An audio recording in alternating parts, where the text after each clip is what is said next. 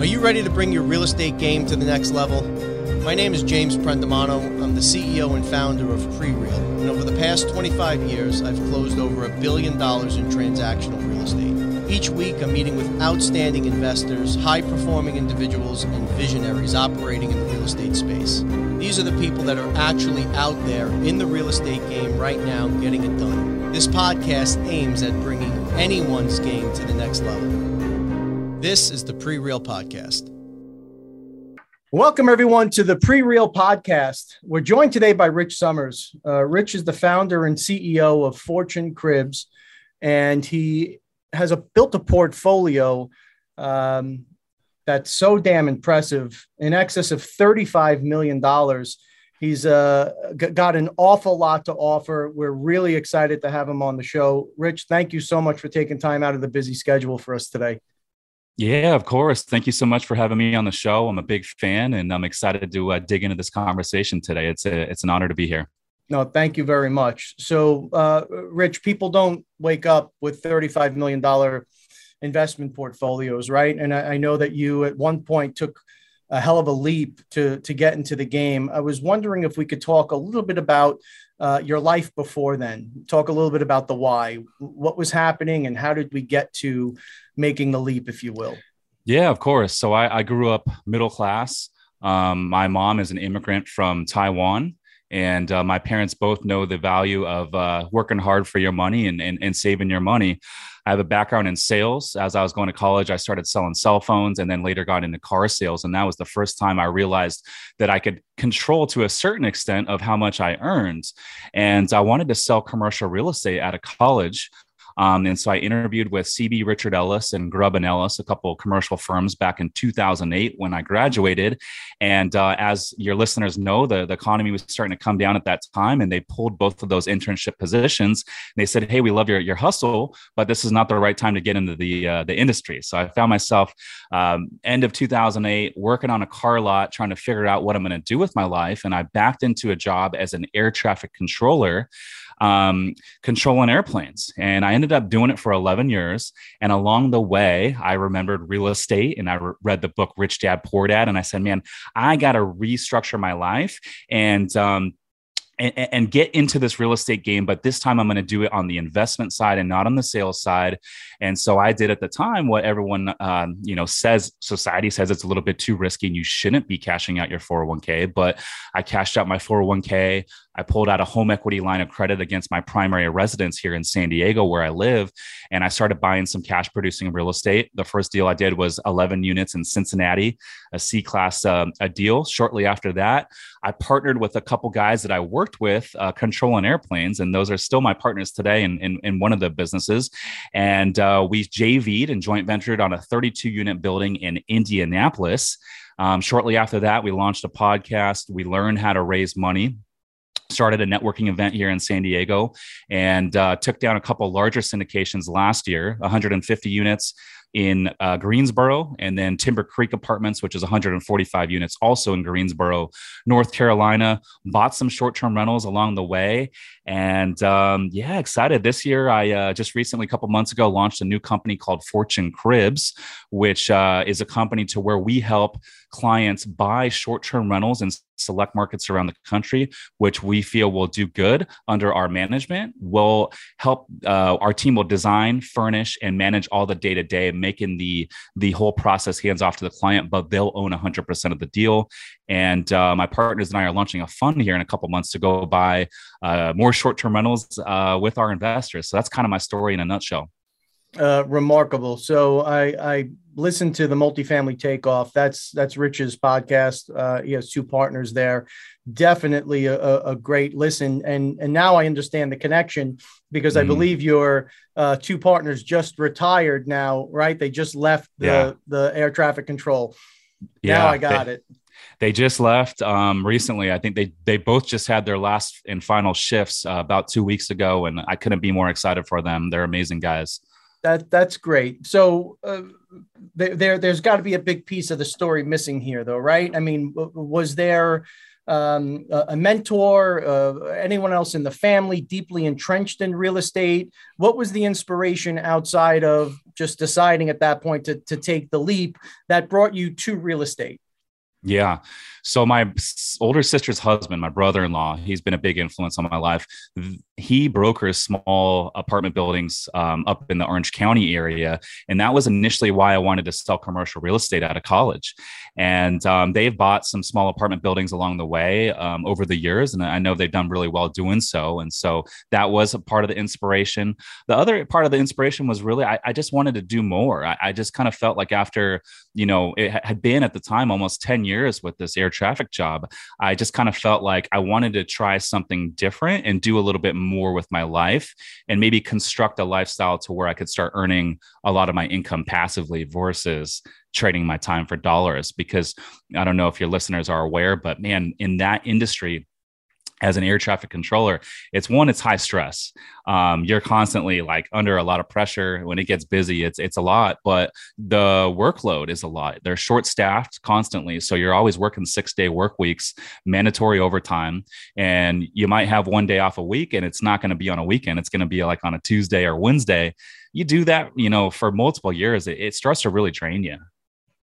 Yeah. So we talk about this often on the show, or at least we reference it. We have a book club here in the office. Those of you who have not had the opportunity to read Rich Dad, Poor Dad, it is an absolute must read for everybody.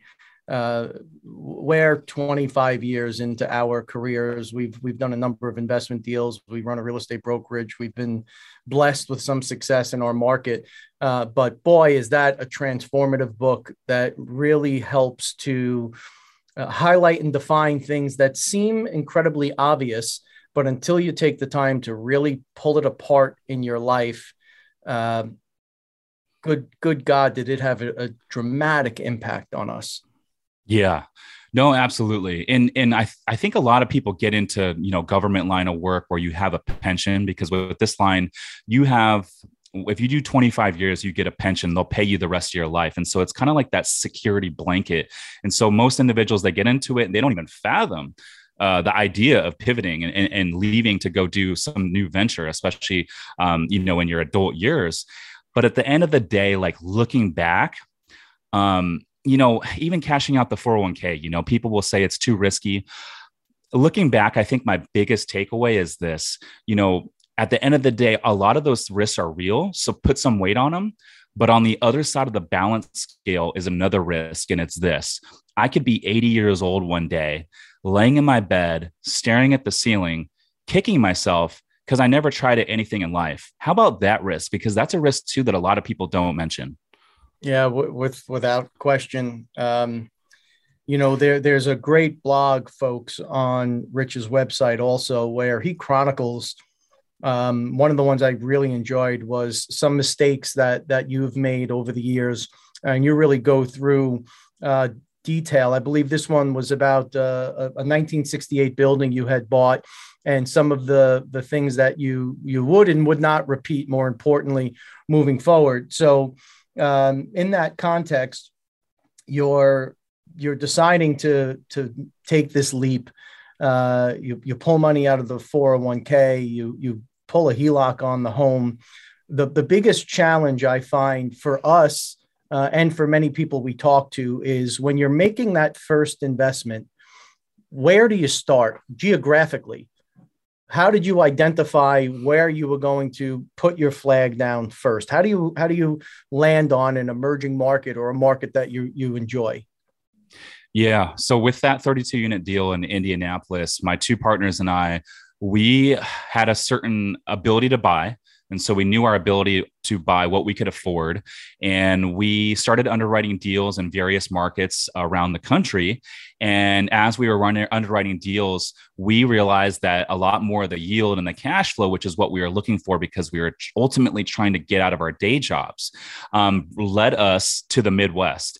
And within the Midwest, you got a bunch of different markets, some with declining population growth, some with declining employment growth, and some with growing employment growth and population growth. And so we knew that we wanted to go into a market that had high cash flow, population growth, employment growth, and a lot of other good metrics that we like to look at, such as, the neighborhood, the schools, and that sort of thing. But our research brought us to a few different markets. And so we really went deep in those markets in terms of building relationships with the brokers, et cetera. And this particular deal was brought to us off market by a broker who, it was kind of a pocket listing, if you would. He had a relationship with this seller. This seller was older. Her husband had passed away a few years back. They had owned about 4 or 5 buildings in this area, and they were starting to sell them off because they were getting a little bit older.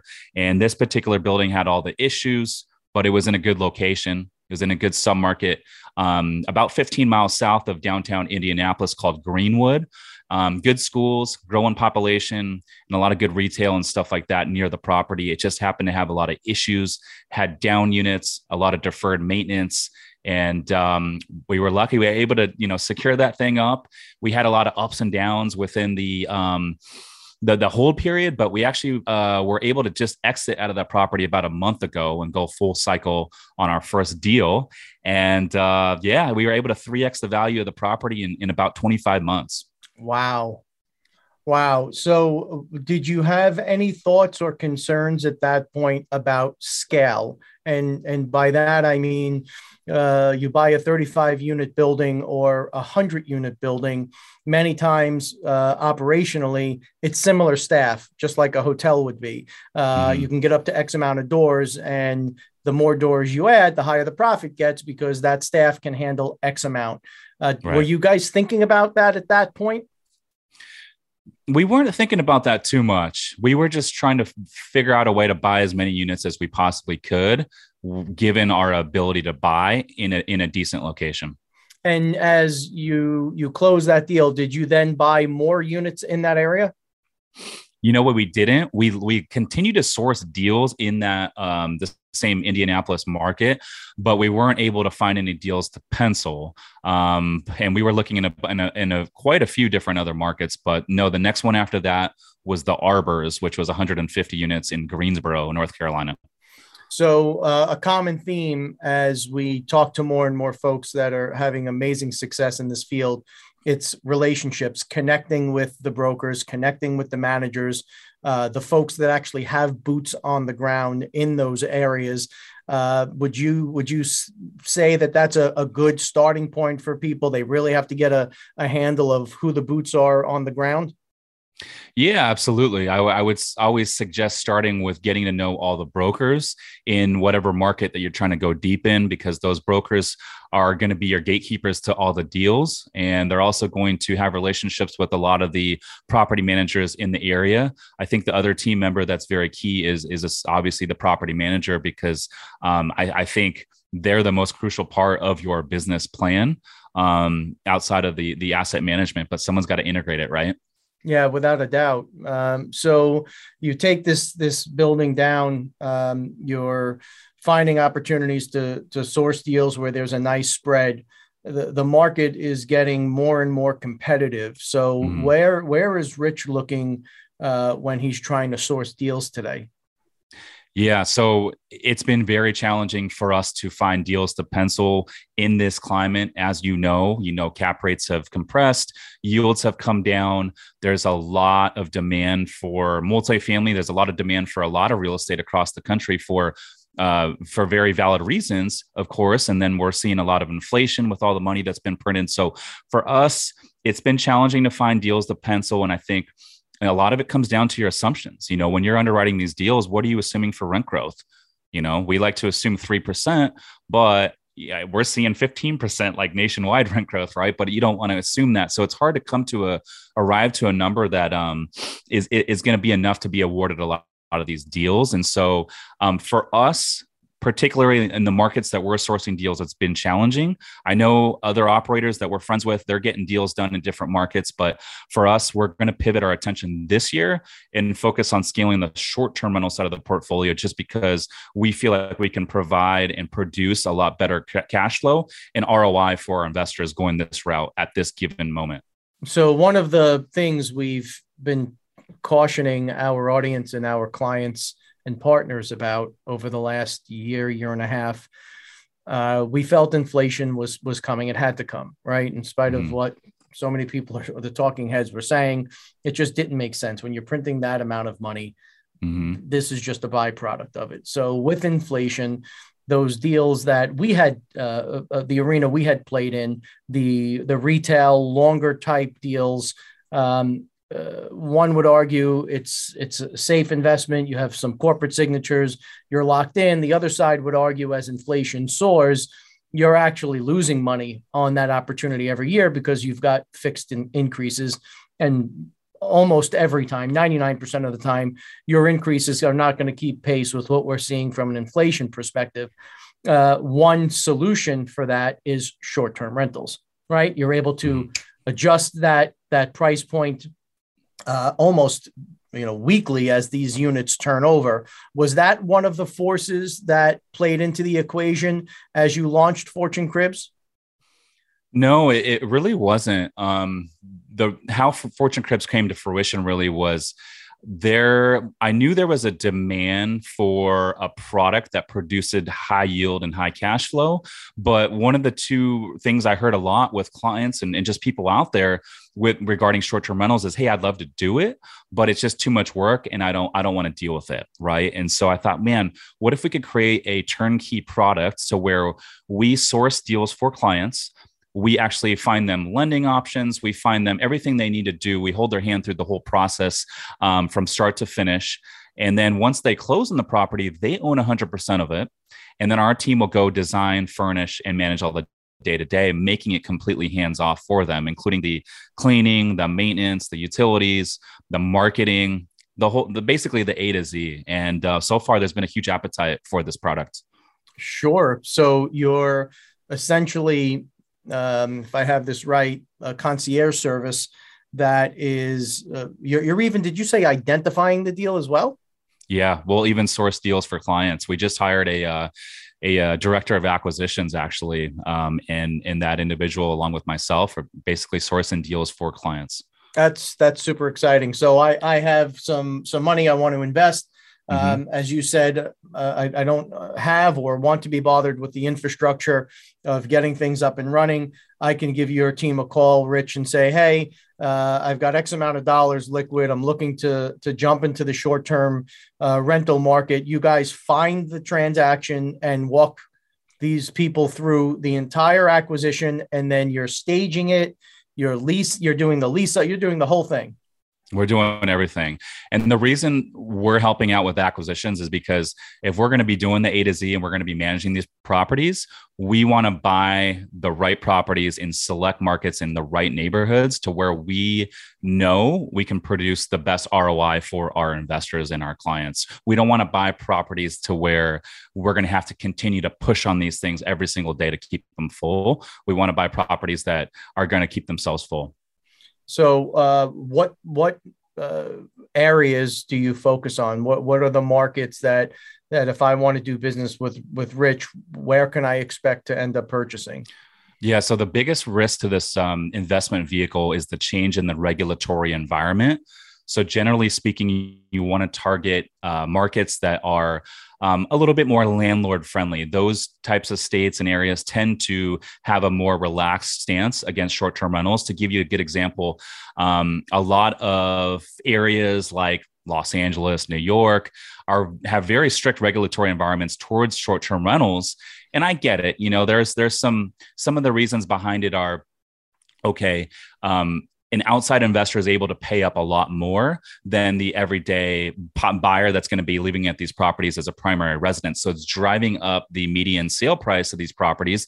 It's also taking away from the long-term rental market supply because people are coming in and renting them in as short-term rentals versus long-term. So that's driving up rent prices. But also, you're always going to have some bad operators that are irresponsible. And, you know, I get it.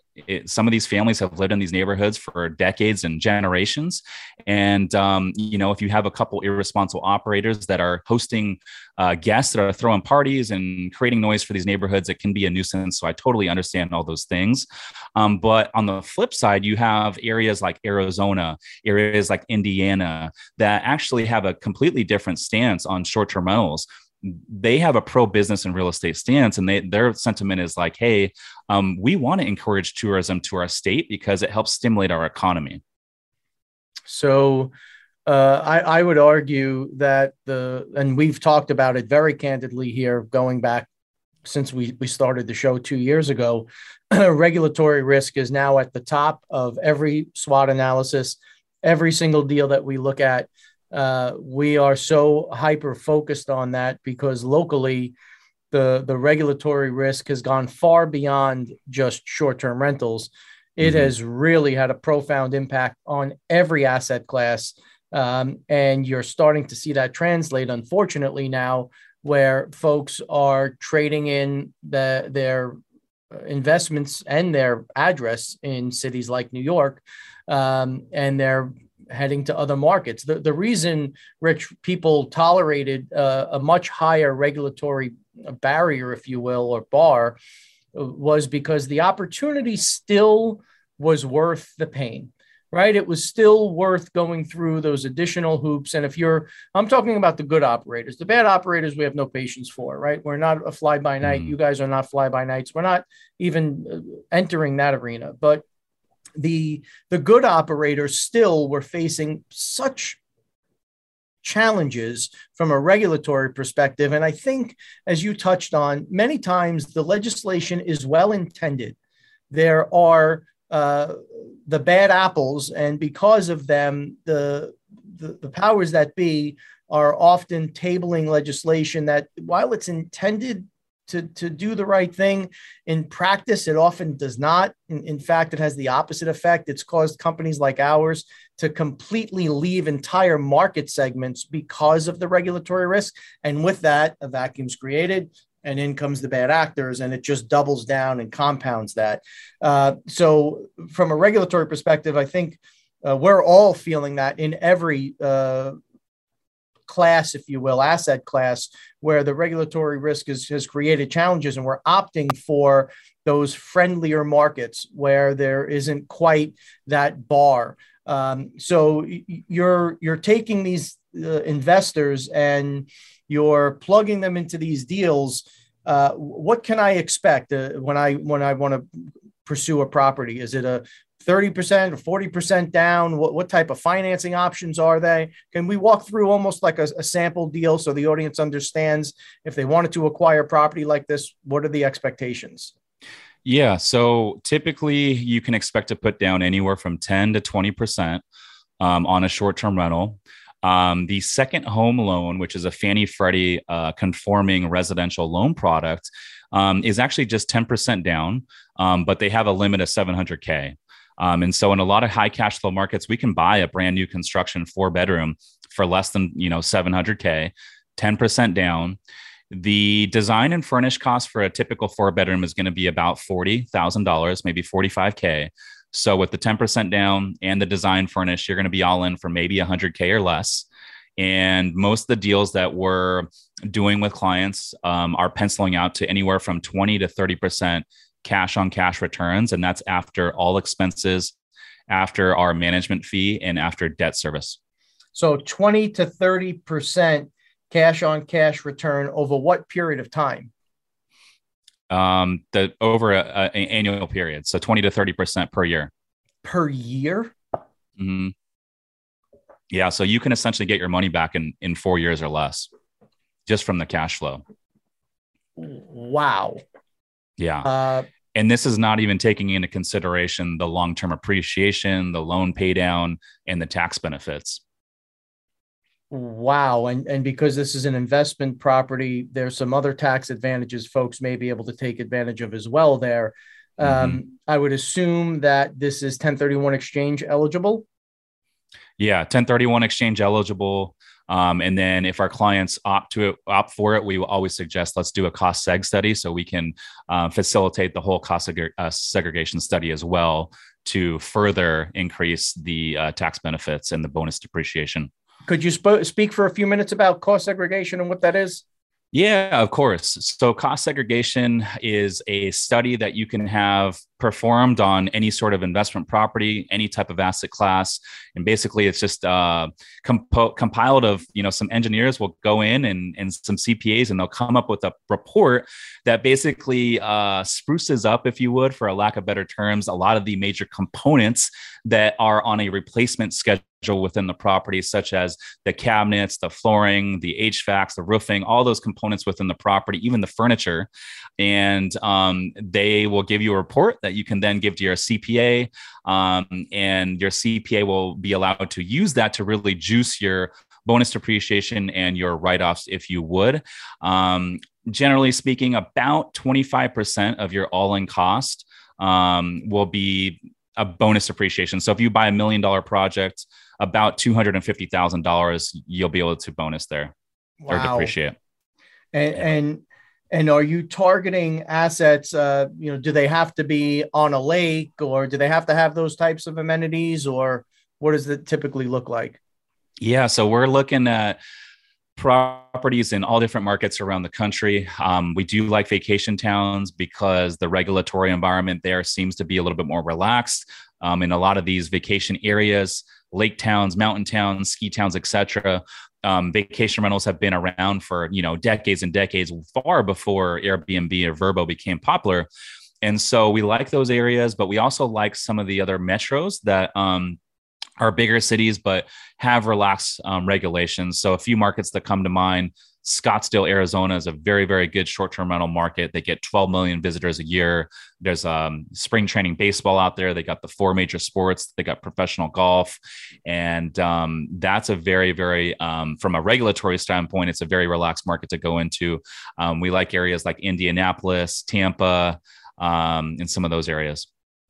So is there a place in the program, Rich, if I have a vacation home that is in a location that your company services, is there an opportunity for us to contact your team and say, hey, I have this house on Lake Wallenpaupack, and we never get up there, I'm always working, the usual story.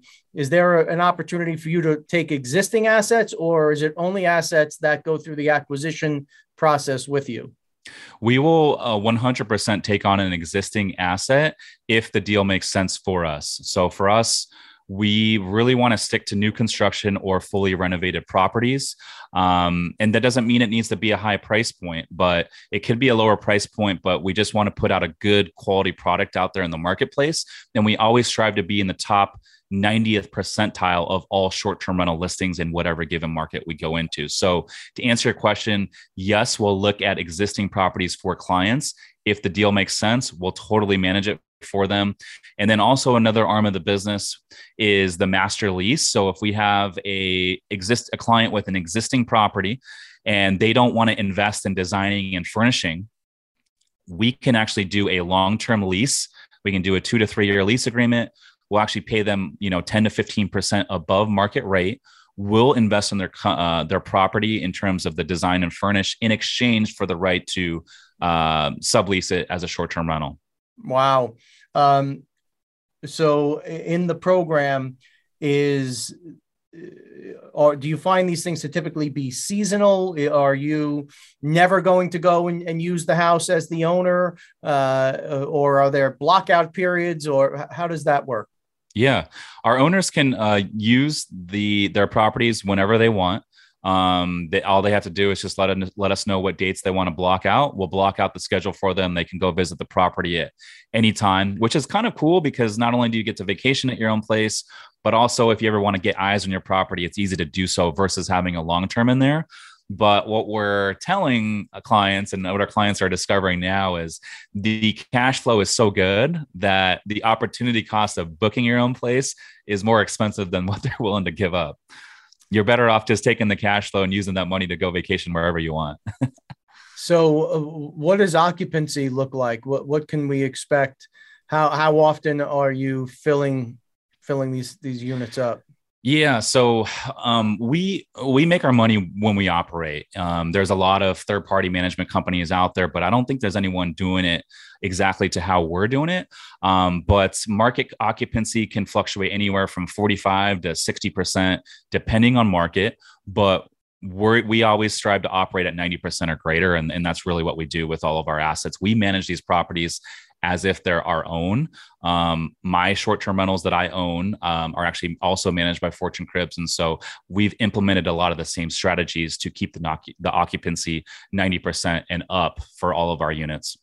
So once you've completed the staging and everything is ready to roll, do I have to then get involved with collecting money from people and security, or does it go through you and you pay out the distribution? How does that all work?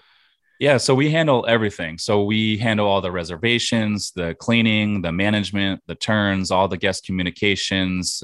We can even handle the utilities on behalf of our owners. All the revenue comes into our account, and then we pay all the expenses out of our account. And then at the end of each month, we send our owners a statement, which will have like a profit and loss for the month. And then they'll also receive a ACH payment. So I don't even have to be involved in the collection, security. No, none of that you don't stuff. have to do anything. It's all taken care of, man. The A to Z. Wow.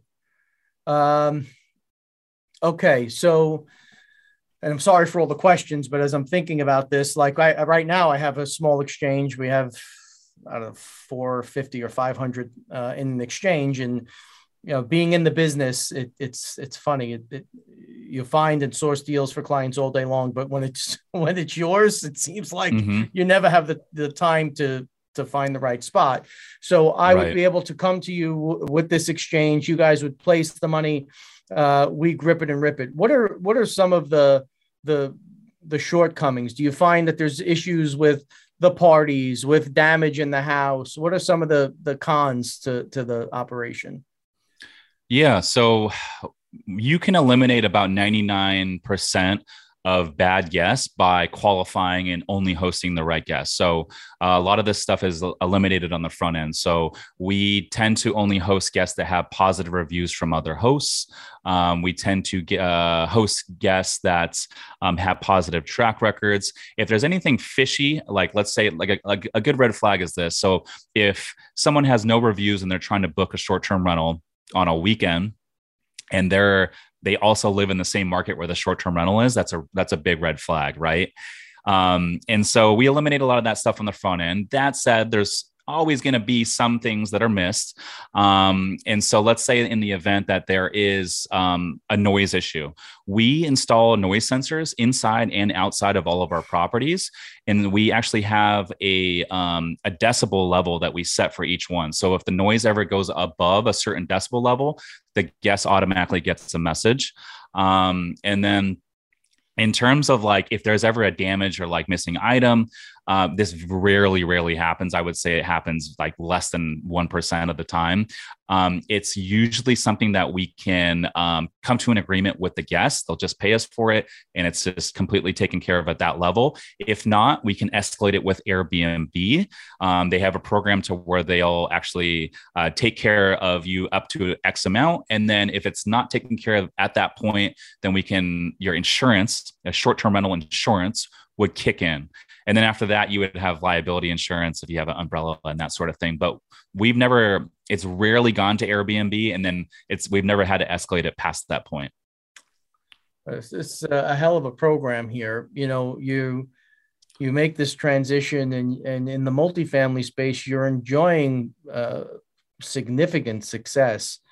Rich, what's the reason for making this, taking this step and launching another company? What's the why for you? Mm-hmm. Yeah, it all goes back to what we mentioned earlier. It's been very challenging to find multifamily deals to pencil. And like I mentioned earlier, along the way, I backed into some short-term rentals. And I'm like, man, even through the pandemic, I'm looking at these properties and they're just completely booked.